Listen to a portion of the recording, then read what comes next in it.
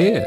Hello and welcome to episode 151 of Blockchain Insider. My name's Simon Taylor and I'm joined by the co-host, Kai Sheffield, head of crypto at Visa. How are you doing, Kai? I'm excited. So much to talk about, so many things happening in crypto. Let's get into it. Well, before we get into everything happening in crypto, you did a thing again. You got to stop this, man. You got an announcement. Tell us all about it. Well, we're excited to publicly announce the Visa, global crypto advisory practice that we've been working on for many months now.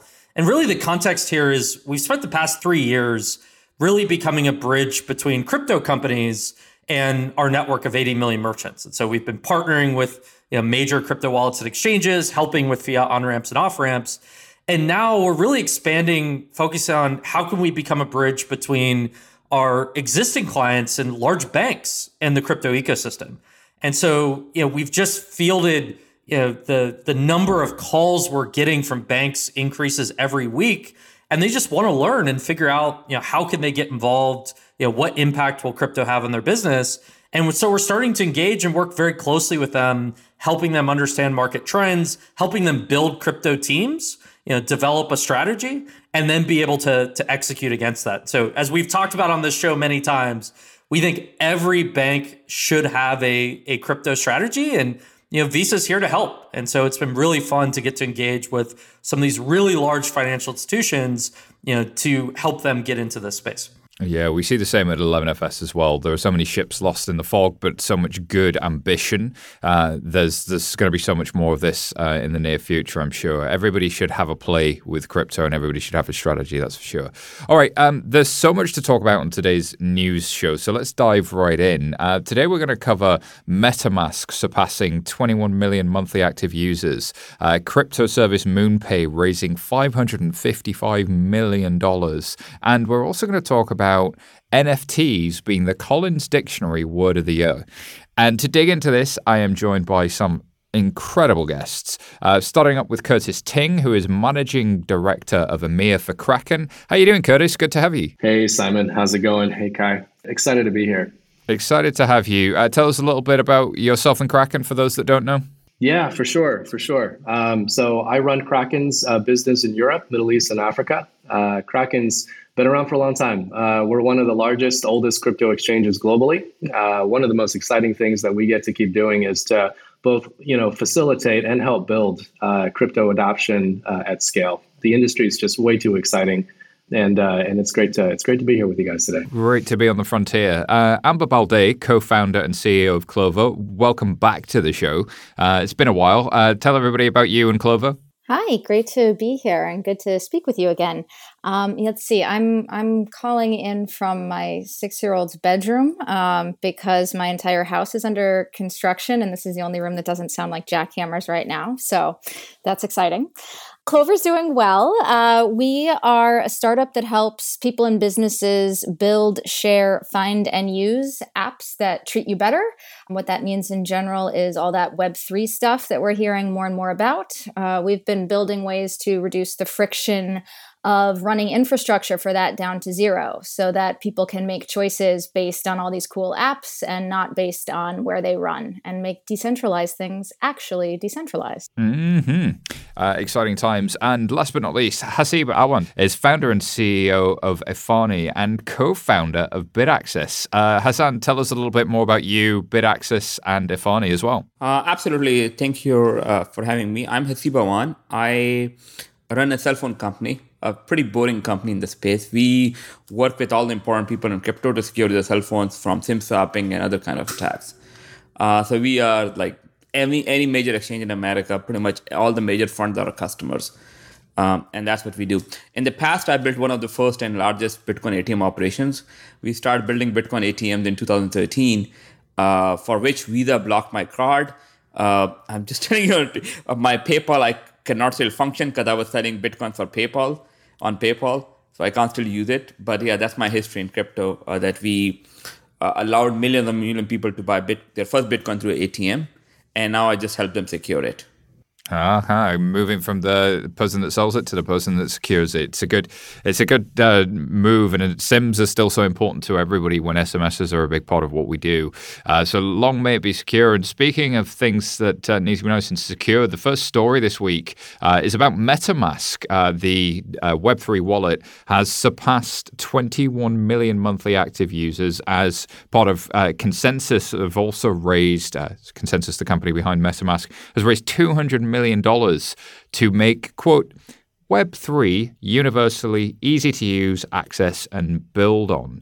And of course, MetaMask, if you haven't used it, is the wallet, aka a browser extension or mobile app that allows you to use a bunch of decentralized applications. MetaMask is considered is the dominant and primary way that nearly millions of people, 21 million monthly, it seems, access these Web3 applications, which is a 38x increase from 2020. And Consensus are estimating that there's about 3,700 unique Web3 applications.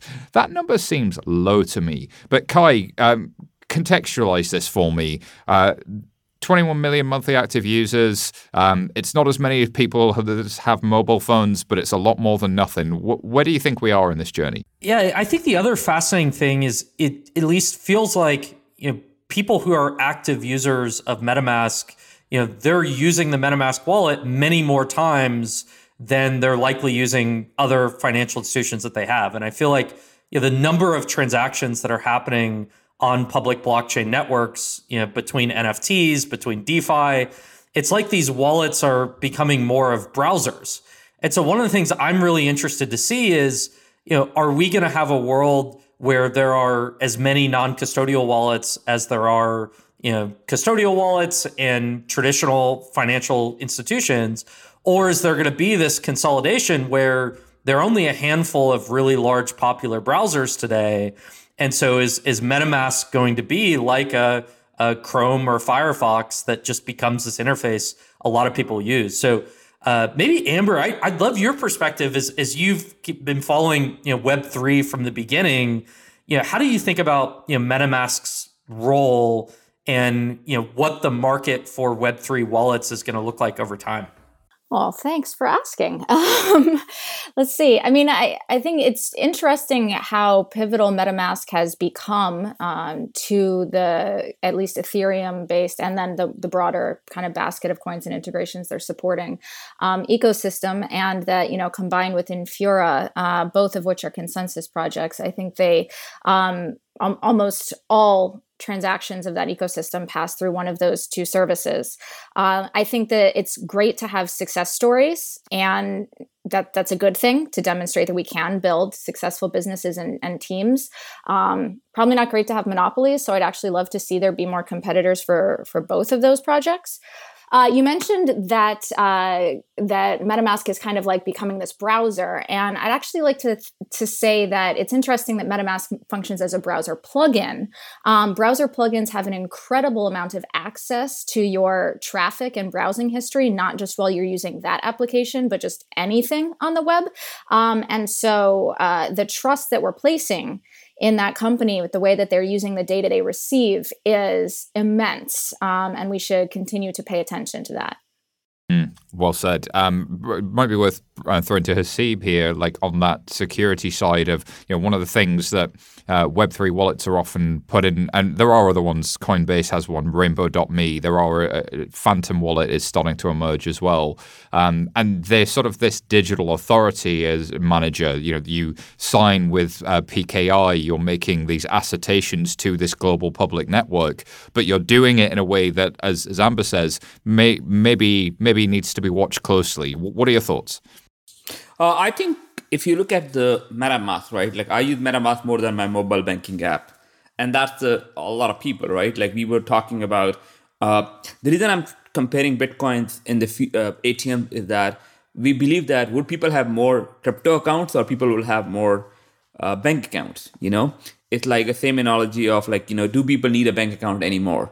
If they can just link their credit card and have a USDT wallet if they don't trust, or any kind of USDC or whatever you want.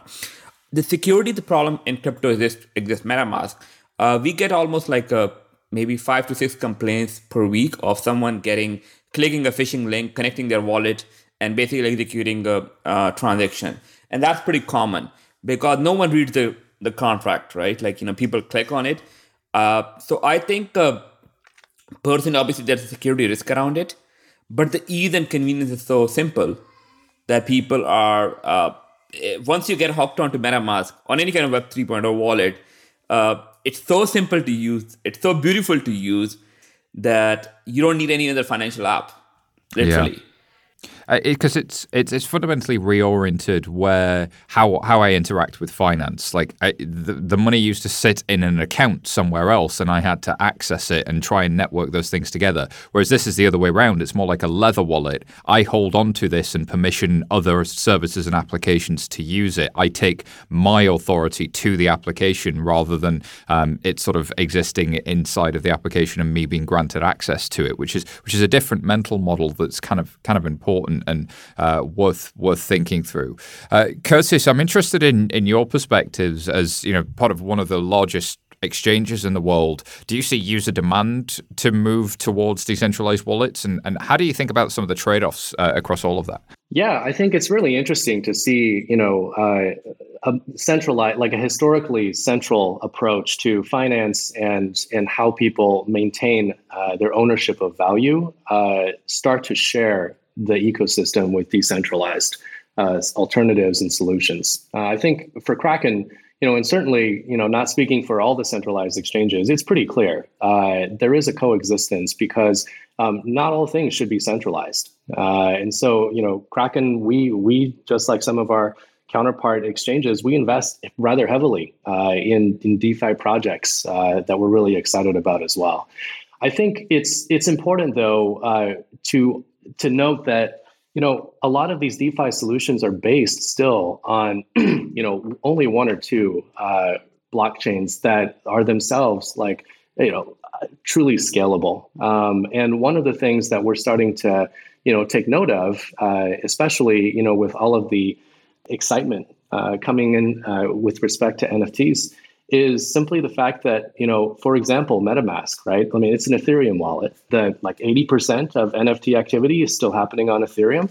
And to the extent that a lot of this decentralized ecosystem still relies rather heavily on on-chain activity, throughput is becoming an issue. These transactions, sometimes fees are getting over $100 per transaction for primarily, Ethereum-based NFT interaction and engagement. So, it'll be curious to see how the space scales in general. That's always been a challenge with decentralized solutions, but it's a good problem, not a bad one. Yeah, it feels like that the scalability is also potentially an opportunity for new wallets to come into the space.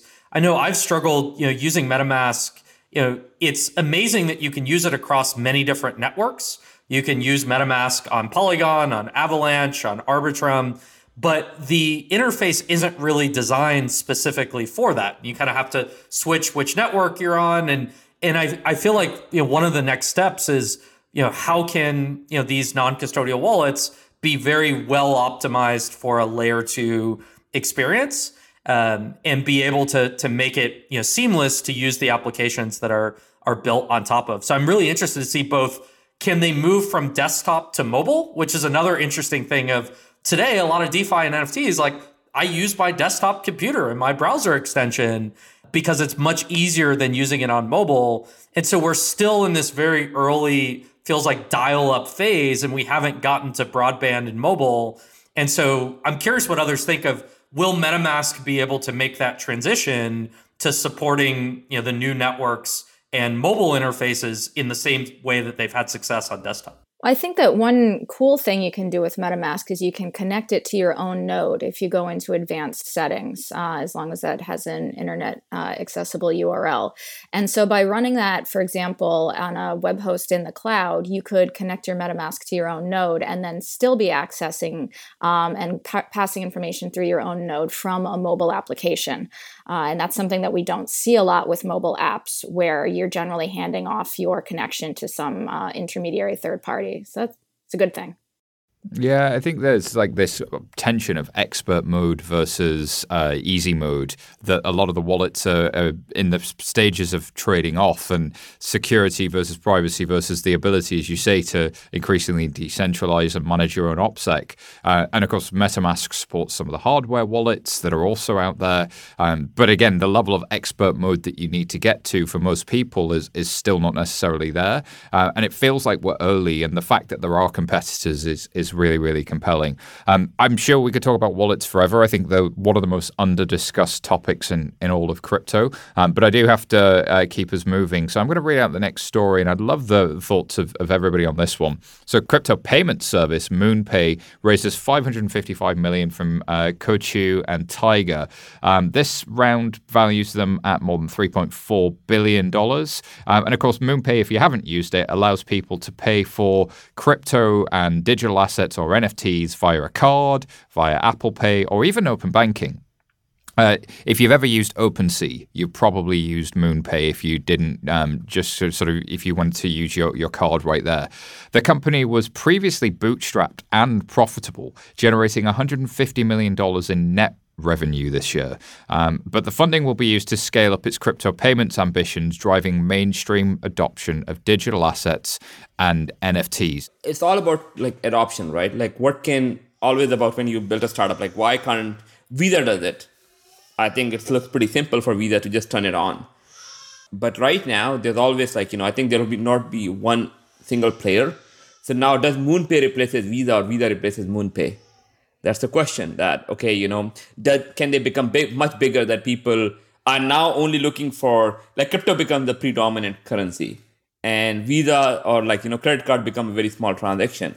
So I think there will be like probably 10 other companies who will basically raise at the same valuations and same in the coming weeks.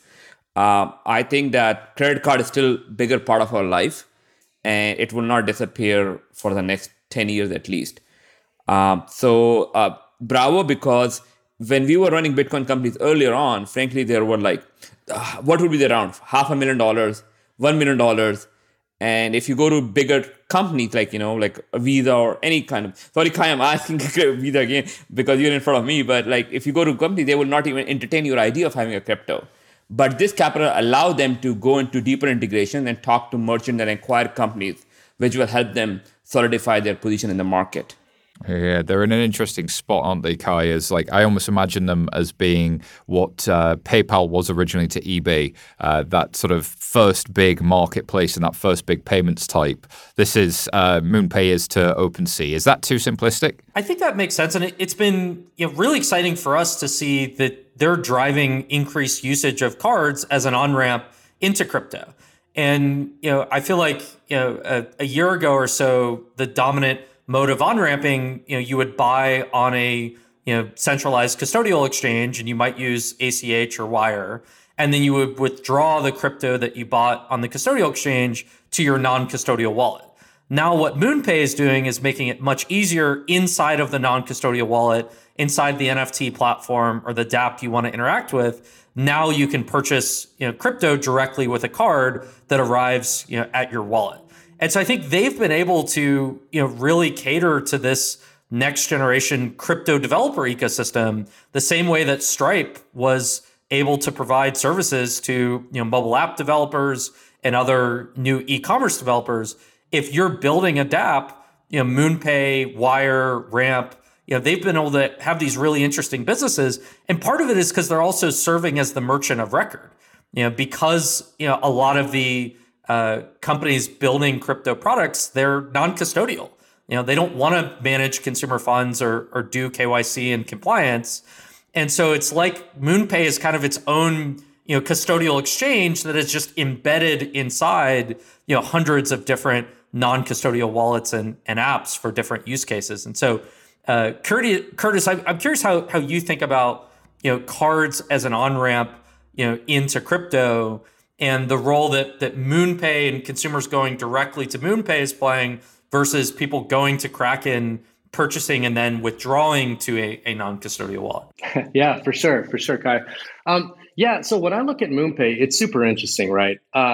I see it as a really interesting example and a really cool one for the industry of the maturity of how the ecosystem's infrastructure is starting to play out.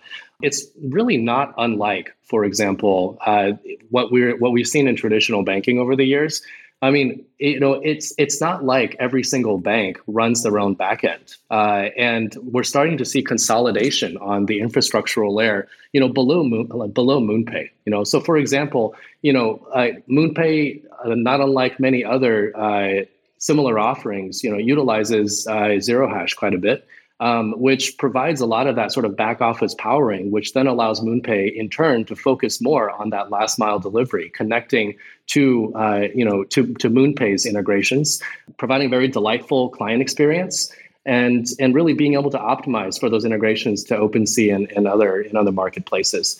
And so really it's kind of a success story, I think, for the evolving reality that exchanges don't necessarily, brokers, exchanges don't necessarily need to build the entire stack anymore. And that there's a lot of efficiencies to be gained from, underlying infrastructural providers that allow MoonPay and similar to be able to focus on the things that actually move adoption. It's interesting, Curtis, you mentioned Zero Hash. We actually had them on the founder on a couple of episodes ago, and I think they're in an interesting spot building tools for people. But Amber, I know this is a subject near and dear to your heart, making Web3 more accessible, but it's always a trade-off, this accessibility versus privacy and security in that space.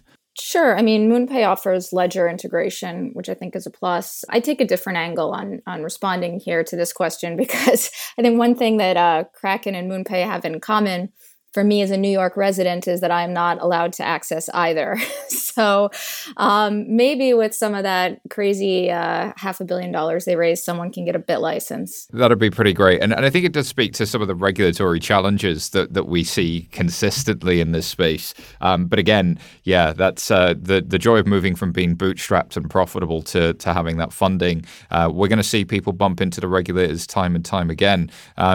Kai, this is something that we've talked about in our Big Bank show as well. Like, the global regulatory picture is hard, and if you're going to be a global acquiring business, you need to keep that in mind. I think Amber's tongue was firmly in the cheek, but it makes a good point. Yeah, absolutely. And I think, because the services that MoonPay is integrated into are very global by nature, these non-custodial wallets and DeFi platforms, the challenge is, how can you support on-ramps in the 100+ countries that many of these wallets have users in?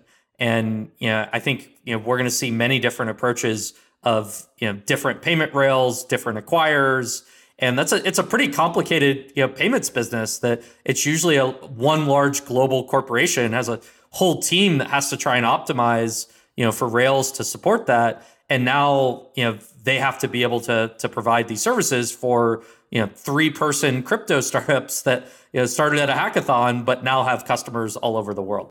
Haseeb, did you see that they're also looking at working with a lot of stars and celebrities to help them buy an NFT? So Jimmy Fallon used them to buy his first NFT, and they've been kind of quietly doing that behind the scenes. Do you think this concierge role is important for the adoption of crypto, or is it sort of getting too far away from what crypto and Web3 was supposed to be about? So adoption is never like binary. It's not like, you say either you are totally maximalist and you say, I will not use anything that's linked to anything centralized. I think a concierge service exists, like, in every industry. In our industry, every industry, there's a concierge service. So I think it's good, right? Like, a lot of people may not comfortable having a MetaMask. It's best for them to teach them how to do that and then let them take custody. So I think that's a very good idea about, like, when you're making a purchase of like a $10 million, $15 million, you need actually someone to help walk you through. Because what happens if no one walks, they lose money, and that it makes a bad PR. So I'm kind of very against the people who say, oh, every bank, every central exchange is basically garbage. No, we need people like Kraken, Coinbase, and Gemini, and all those exchanges, Binance, which can actually onboard customers and give them ability to secure money. I think there's a really good point underneath that, Hasib, which is on-ramps are not just technical. Sometimes it's community, it's people, it's education, it's all of that sort of stuff, which is so critical to kind of getting into this space. Listeners, we are just going to take a quick pause here whilst we hear from our sponsors, and we'll be back very, very shortly. This episode is brought to you by Visa, one of the world's leaders in digital payments. Crypto has opened up a new world of possibility, and Visa is helping everyone take part.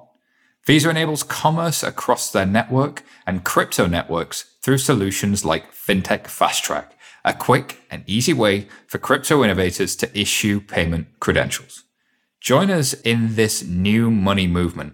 Learn more at visa.com/crypto. Looking to sharpen your competitive edge when it comes to design? Join hundreds of subscribers using 11FS Pulse to solve their users' problems and get to market faster. Discover over 4,000 user journeys from global brands like Revolut, Curve, and Soldo, and learn how to design winning customer propositions with our expert analysis. Get started today by visiting bit.ly/getapulse-demo.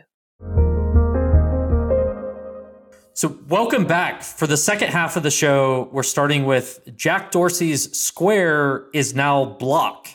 And so only a few days since stepping down as Twitter CEO, Jack Dorsey and Square announced they are rebranding, renaming to Block. And this new name reflects the broader scope of the company's business, which now includes the personal payment service Cash App, the music service Tidal, and a new crypto-based open developer platform, or Bitcoin-based, I should say, it calls TBD. So Amber, would love your thoughts on Square's approach to the space, their focus on Bitcoin, and now this rebrand.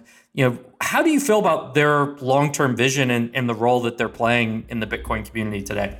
Yeah, there's a lot to unpack here. I guess I can give myself a pat on the back to start.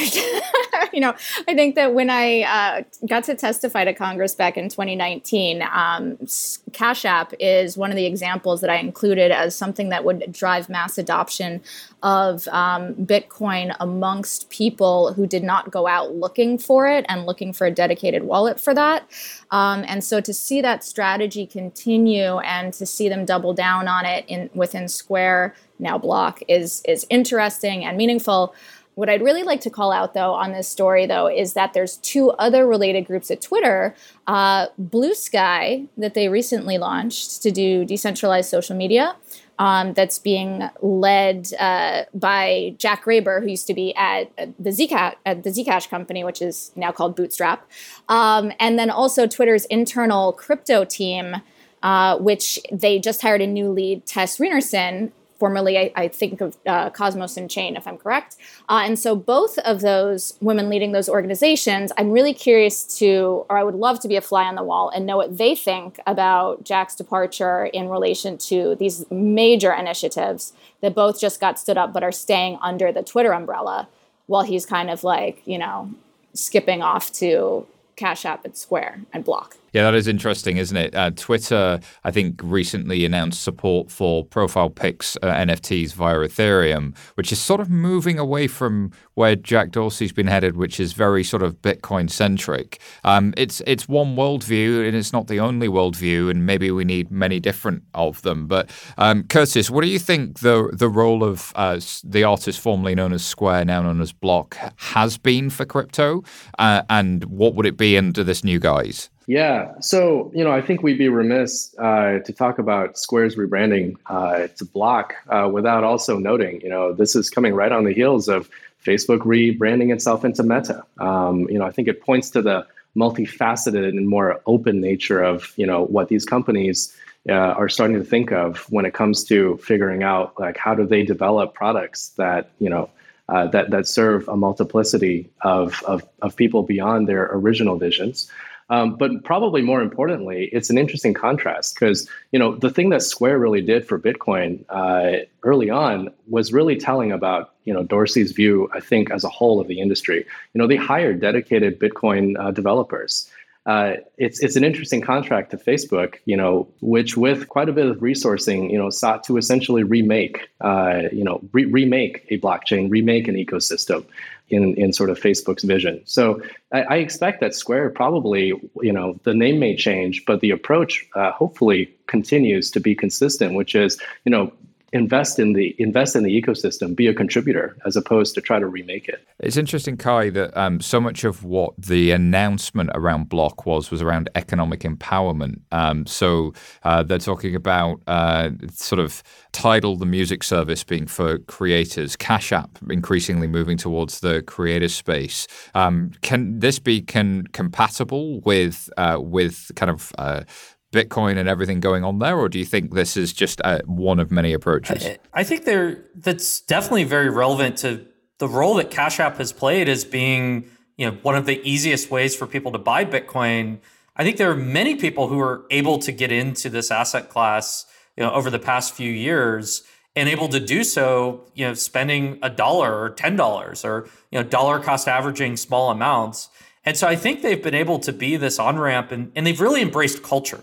I feel like that's one of the things I've been really impressed about Square is, and Cash App specifically, is because they've become a cultural brand. They've been able to partner, closely with, musicians and artists.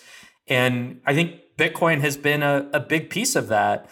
I'm interested how, they evolve around non-custodial products, because Cash App today is a custodial wallet. They let you withdraw, but it seems like there's some real ambition for the longer term around, the non-custodial, decentralized exchange concept they have with TBD. And, as they expand outside the United States, Jack talks a lot about the importance of, holding your own keys and having that self-sovereignty. So Haseeb, how do you think about, do you expect Square to, embrace non-custodial models and be successful, creating a, first-class customer experience, on some of the non-custodial wallet, infrastructure that exists today? Absolutely. Like, I'll give you a simple example about the earnings. Like, MetaMask is whenever you talk about open like decentralized, people think there's no business model there. It's all done for charity. No, that's not. Actually, these companies do make a lot of money on the fees and everything. I think Square is poised to be like a leader in crypto because they made a lot of money on Tidal. Tidal is linked to NFTs and royalties and everything. That's all about it. They have merchants all across the world. I don't know the number, but they're one of the biggest merchants in this space. So if you're talking about specifically around Jack Dorsey, he's a very proponent of crypto and everything. That's what probably he left thing. So I personally believe that Square will certainly go into Web 3.0, but because Jack, he talks about sovereignty, he talks about decentralization, he talks about everyone should have control of his own data. So absolutely, I think they will come in, and the brand around Jack Dorsey is so hot, it's so big that he will attract a lot of users. Now, would I ever surpass MetaMask? I don't know, but certainly there's a lot of room for other players to come in, and you guys talk about better interface, they will probably make a better interface. Kai, I'm interested in this space for a couple of reasons. I think it was Curtis that pointed out that, we've seen groups, Alphabet, aka Google, Meta, aka Facebook, and these group restructurings and renamings are, to me, the measure of them is like how much contribution comes from the new business lines. Alphabet can make a real claim because they have the Google Cloud platform that sits as a different part of their ad revenue business. So they are more of a group structure.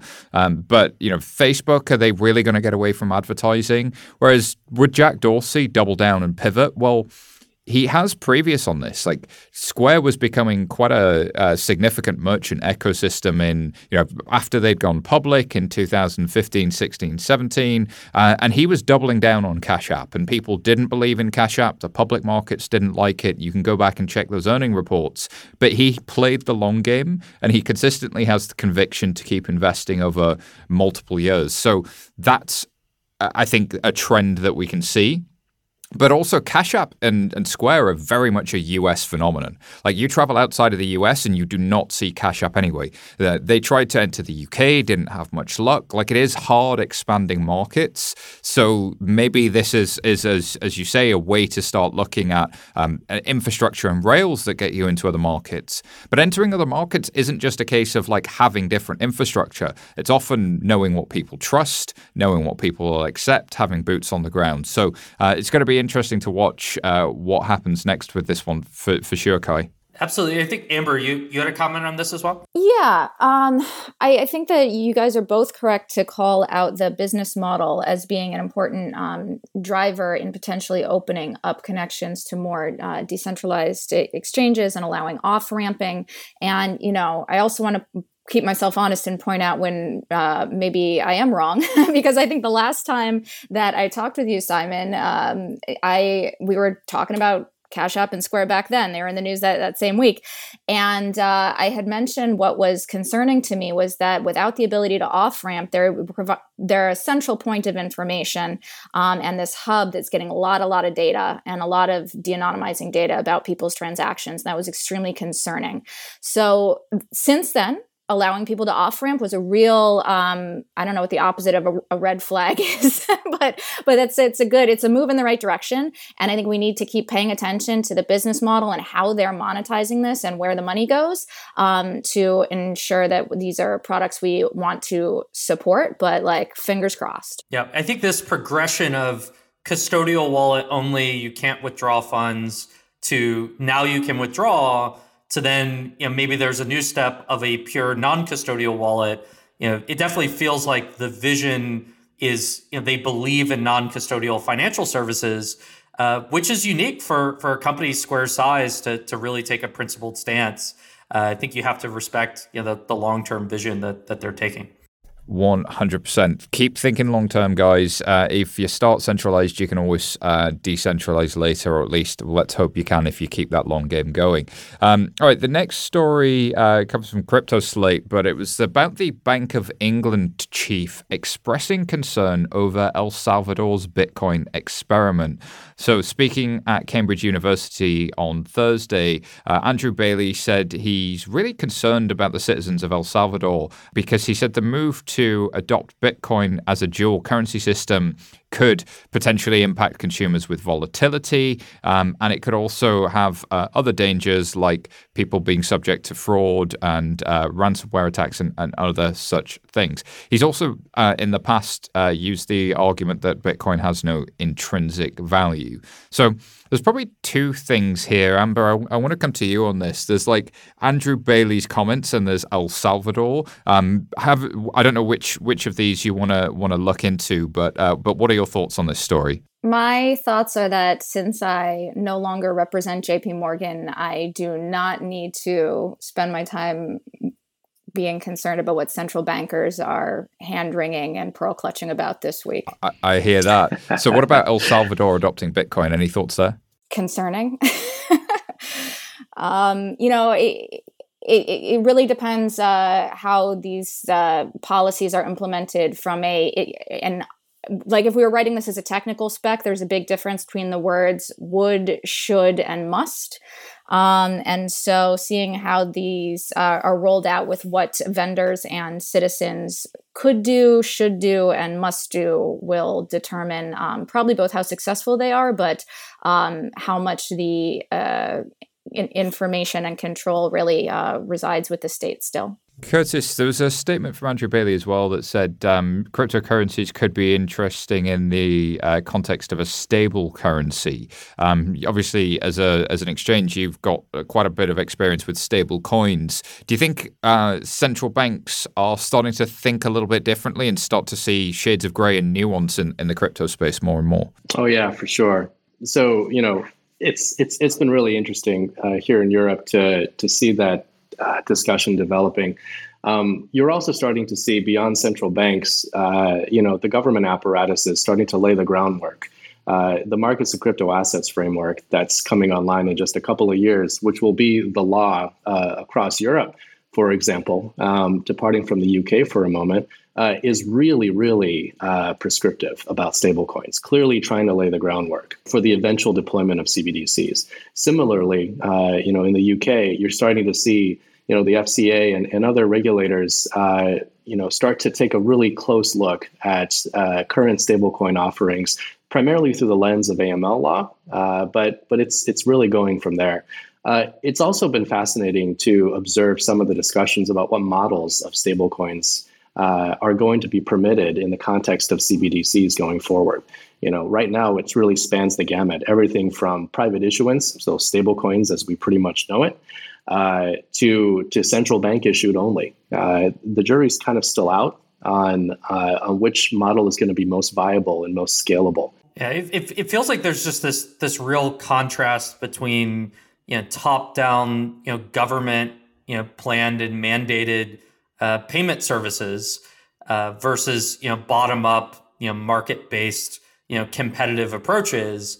And whether it's Bitcoin or CBDC, there's a lot of new infrastructure. And we've talked about this on previous shows. You can't just write a bill and a law and now everyone's ready to use Bitcoin. There's a lot of education that has to happen, a lot of companies that have to be able to manage custody and have new fraud and risk tools.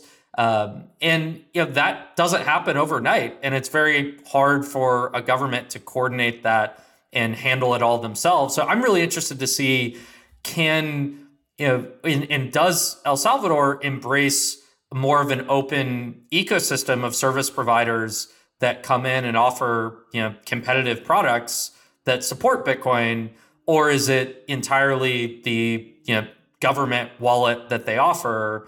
And what does this look like with stablecoins versus CBDC, where it's very clear there's a lot of infrastructure being built out and integrations happening for stablecoins? It's much easier to be able to let the market decide which networks, which products people want to use, than to try and pick one and design the whole economy around it.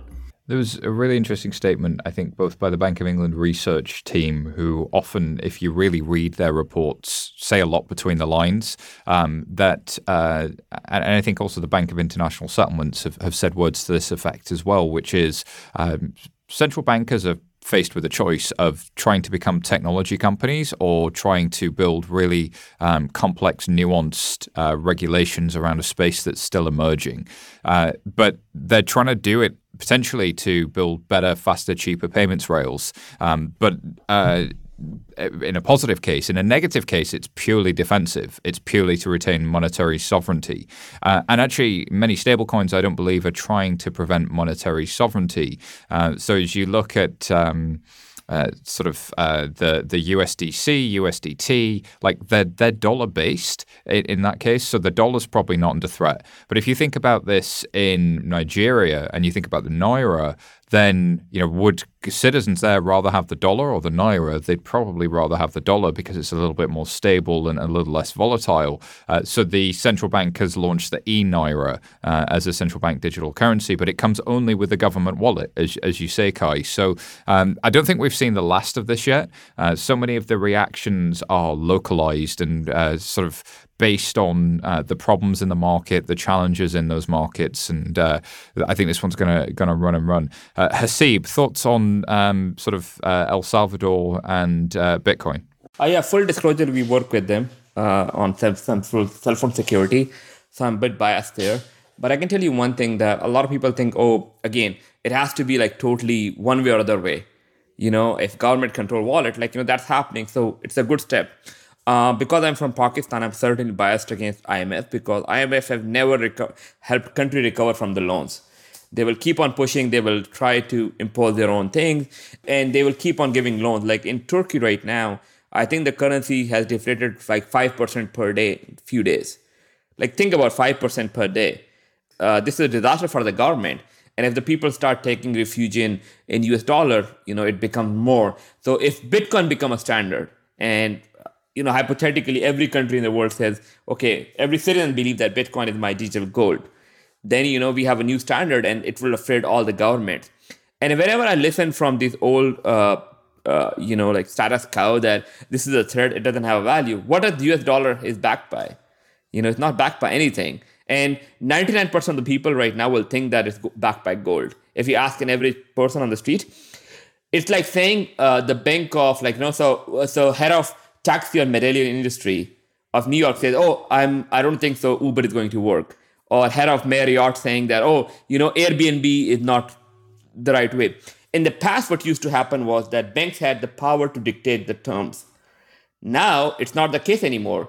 Coinbase can pretty much go there and buy any kind of a bank and just shut it down tomorrow and will not even hurt them. You can launch a DeFi protocol and it will have a locked value of $1 billion, which is, I think, 98% of the banks in America do not have $1 billion in deposits. It's a time for them to be scared. So they have two options, either get destroyed or join the party. Well, there you go. That's pretty blunt. Kai, I think it's time for some honorable mentions. Yeah, so here are a few stories we didn't have time to cover, but deserve a shout out. First, iconic Los Angeles venue Staples Center gets a new name. We now have Crypto.com Arena, which I believe will be unveiled on Christmas Day. And so Crypto.com founder Chris Marszalek says, the city of Los Angeles and the people who call it home have always been pioneers, pushing the boundaries and innovating. And it makes a lot of sense for Crypto.com to really sponsor this property and have this as a way that mainstream customers get introduced. So excited to see all of the sponsorship battles between large exchanges. Indeed. This story from the BBC, NFT is now, or non-fungible token, is in the Collins Dictionary Word of the Year. The use of the abbreviation rose by more than 11,000% in the past year, and it's unusual for an abbreviation to experience such a massive rise. They also say whether the NFT will have a lasting influence is yet to be determined, but this is one of the most sudden rises of a word we've ever seen.